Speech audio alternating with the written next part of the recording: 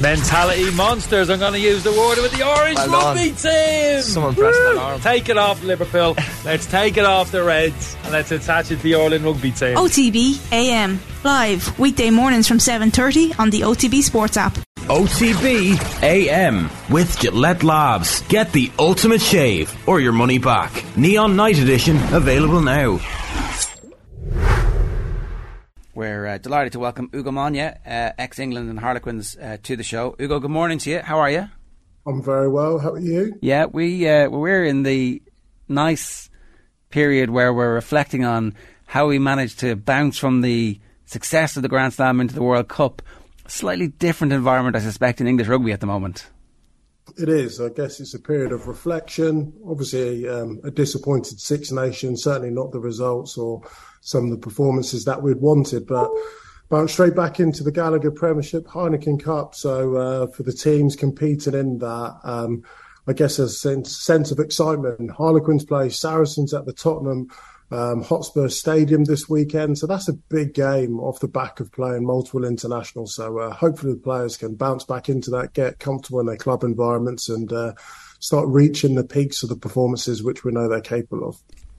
That split personality that you must have if you're an England international, where the club has such a power and a draw over you and you've got such responsibility to it. Is there any way for Steve Borthwick to surf that and still produce an English international team that can compete with France and Ireland and New Zealand and South Africa at the moment? Yeah, I think that. And some people might think, well, you're deluded by thinking that. But if you were to go through the players and look at perhaps not some of the performance in the Six Nations, but the potential of the players, then I'm finding it difficult to not suggest that they can still be really competitive. And having a 2.5-3 month pre-season, I know there's only a few warm-up matches to go, but I think that period during that pre-season this summer is going to be critical. Getting everyone on the same page, totally understanding the philosophy. Steve Borthwick hasn't had time; he just hasn't, and I think that's really clear to be able to state that when you look at Ireland and France, and they're at the end of their 4-year cycle, building towards this World Cup. Steve Borthwick, we're stepping into week 8 of it, and you can see that gap in terms of the performances, of course. But when I look at the individuals, when I look at their capability, when I look at what history has shown me from their performances, yes, they underperformed to their ability. But the question is, how can we get all of the players that are involved in English rugby at the moment and available to play in the World Cup, how can we get them touching, reaching their potential? Hugo, your view on whether... I was going to ask you, are England better or worse off now than when Eddie Jones left, but I'm almost taking from what you're saying that it's sort of irrelevant in the sense that it's a work in progress. I think so. The debate as to whether it was the right time for Eddie and Steve Borthwick or the rest of it, I think that's kind of in parts because our situation is our situation. So how do we get the very best out of it? And honestly, I put so much emphasis on that summer. Steve Borthwick said in the press conferences last weekend that they have to close that gap and they've got to learn and get that sense of cohesion quicker than any other international rugby team. You look at the kind of the top 5 nations and they have that sense of stability. Same coaches, same voices, a few different tweaks here and there, but they've had that consistency for 4 years. England obviously don't have that. I look at Irish rugby at the minute, not just what Johnny Sexton, Andy Farrar and the rest of the team did, but I look at what they're doing in the 20s. So that connectivity of pathway performance, which ultimately has provided them 2 Grand Slams across the last 5 rounds, which is unbelievable. That's exceptional. English rugby doesn't have that model domestically and then going into the international game. So we have to find our own way. I think France have done a remarkable job since 2019. Fabien Galtier came into that coaching staff, overlooking it, knowing that he was going to take the reins the minute that World Cup finished. And he's been embedded there, brought in the likes of Sean Edwards, and developed a game plan, as well as having some extraordinary players like Antoine Dupont, who surely go down as one of the greatest of our generation. And it feels hard even saying that, but he's certainly worthy of it, considering he's still only 26, isn't he? Yeah, it's sensational, eh? And like, look, the French, I would, on home soil, I'd make the French the favourites to win the World Cup. They did have a big power struggle with the clubs where they got a bit more access to the players, and they obviously have rules in place about the number of GIF players who are qualified who are allowed to play in the top 14. English rugby still seems to be kind of at war between the clubs and the RFU, or if there's ever a peace, it's always a very tenuous peace. Yeah, I wouldn't say English rugby was at war with one another at the minute. So you've got Simon Massey-Taylor, who's the CEO of Premiership Rugby. He used to work at England Rugby. So having that understanding, being on both sides of the fence, I think really helps the conversation and the relationship. And there is a strong relationship. Then you've got Bill Sweeney, the CEO of English Rugby. He obviously understands that. And we're currently actually negotiating a PGA, the Professional Game Agreement. That's going to be critical as to what that looks like for the success of English rugby going forward. I do think everyone understands where we are. There's still the legacy of COVID, which some clubs are suffering from. And we've seen some of the governance within the game hasn't quite been where it needed to be. We've lost 2 clubs in the Gallagher Premiership. So I think when things go badly, there's a real sense of collaborations, and that's with the owners within the Gallagher Premiership. That's with the CEO in English Rugby. And if you can connect the dots and everyone understands how one can help another, then we should get to a good agreement which will give a platform and the infrastructure for the game to grow and reach its potential also. I was unaware of the PGA negotiations. Is that a process that's coming to an end? Is it like, how long do you think before one is publicly announced? So the PGA agreement, to the best of my knowledge, comes to an end at the end of the season. So they're in negotiations for a new contract. The terms of what that's going to look like, which would ordinarily be during a World Cup cycle, could be 4 years.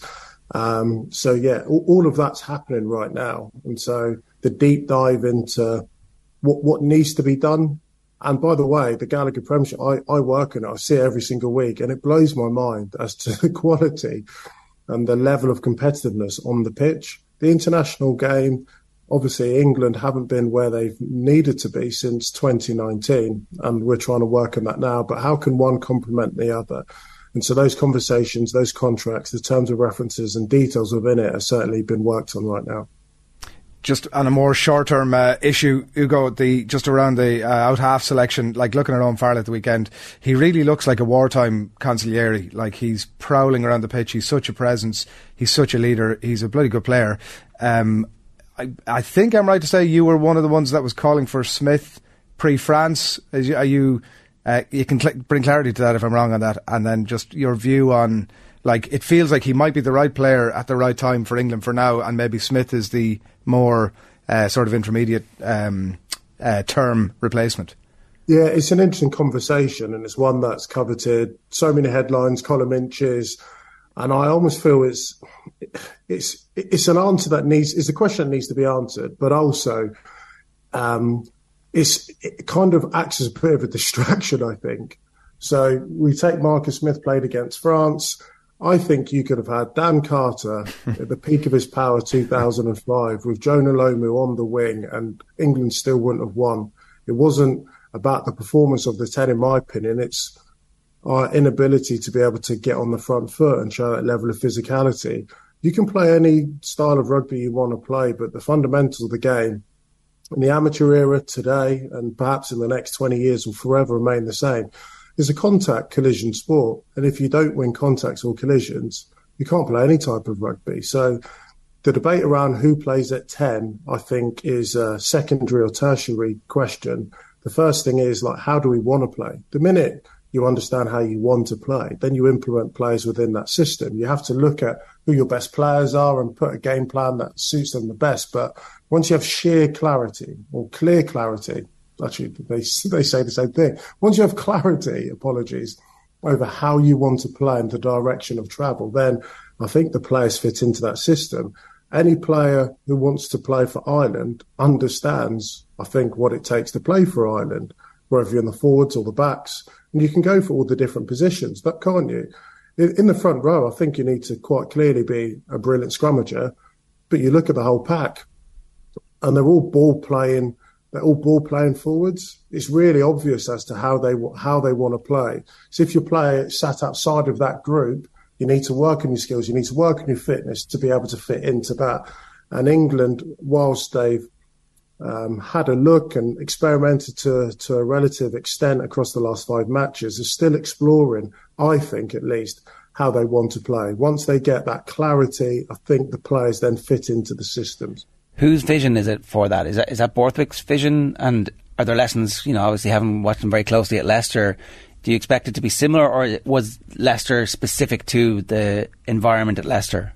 Yeah, I think Steve Borthwick got asked the question before the start of the tournament, can domestic game plans or the way in which you work at club level work at international level?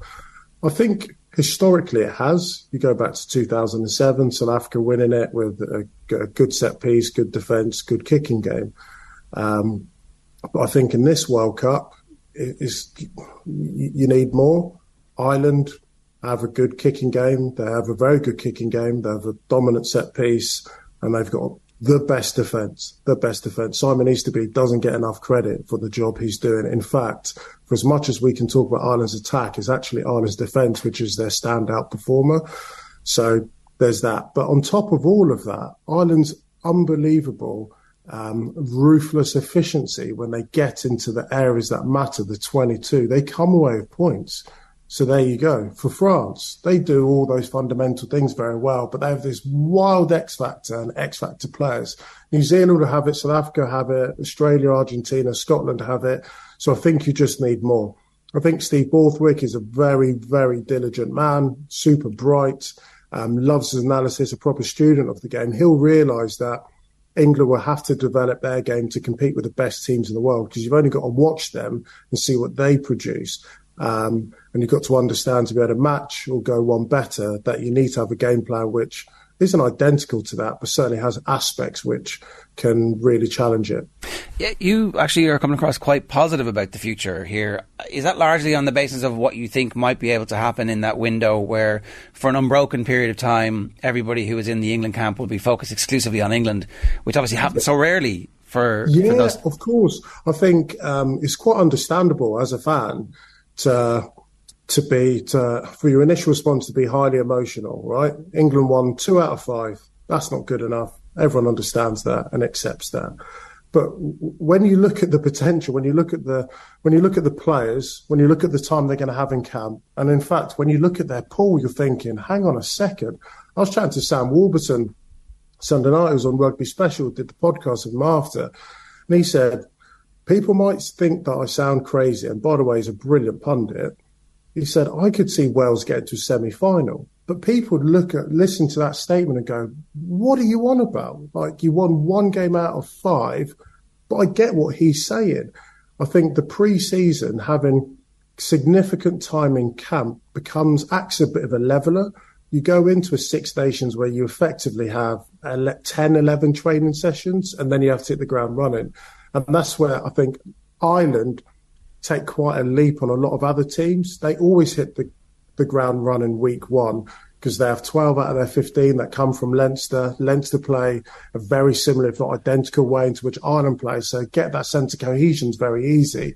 For Scotland, with 2 different teams, and you've got Finn from Paris coming in, takes a bit longer. With England, brand new coach, 10 training sessions coming from 11 different teams, trying to implement that one game plan. But when you have that undivided attention for 2.5, 3 months, where everyone could be on the same page. They're also bringing in Richard Wigglesworth, Aled Walters, who is the strength and conditioning coach for South Africa in their last World Cup campaign.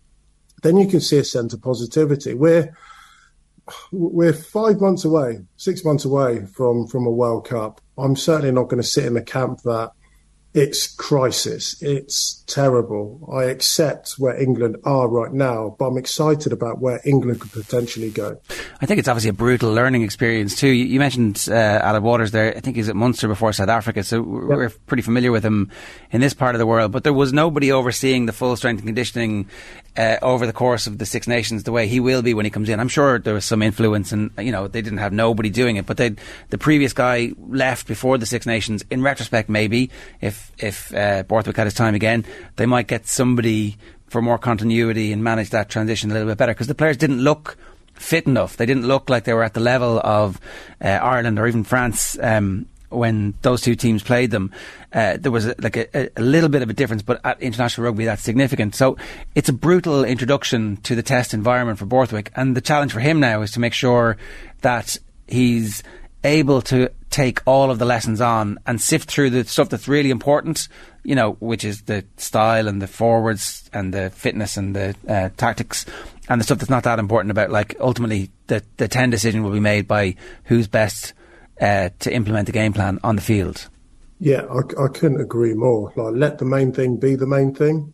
So figure out what that is, and then the details, I think, follow that. You have to have a framework, a game plan, and the one thing he really needs is time. Don't have a huge amount of it, but, you know, knowing the type of personality that Steve is, he's so consistent. The exact same as a player, like an absolute rugby student, loved it, really diligent, and speak to anyone that's worked with him at Leicester.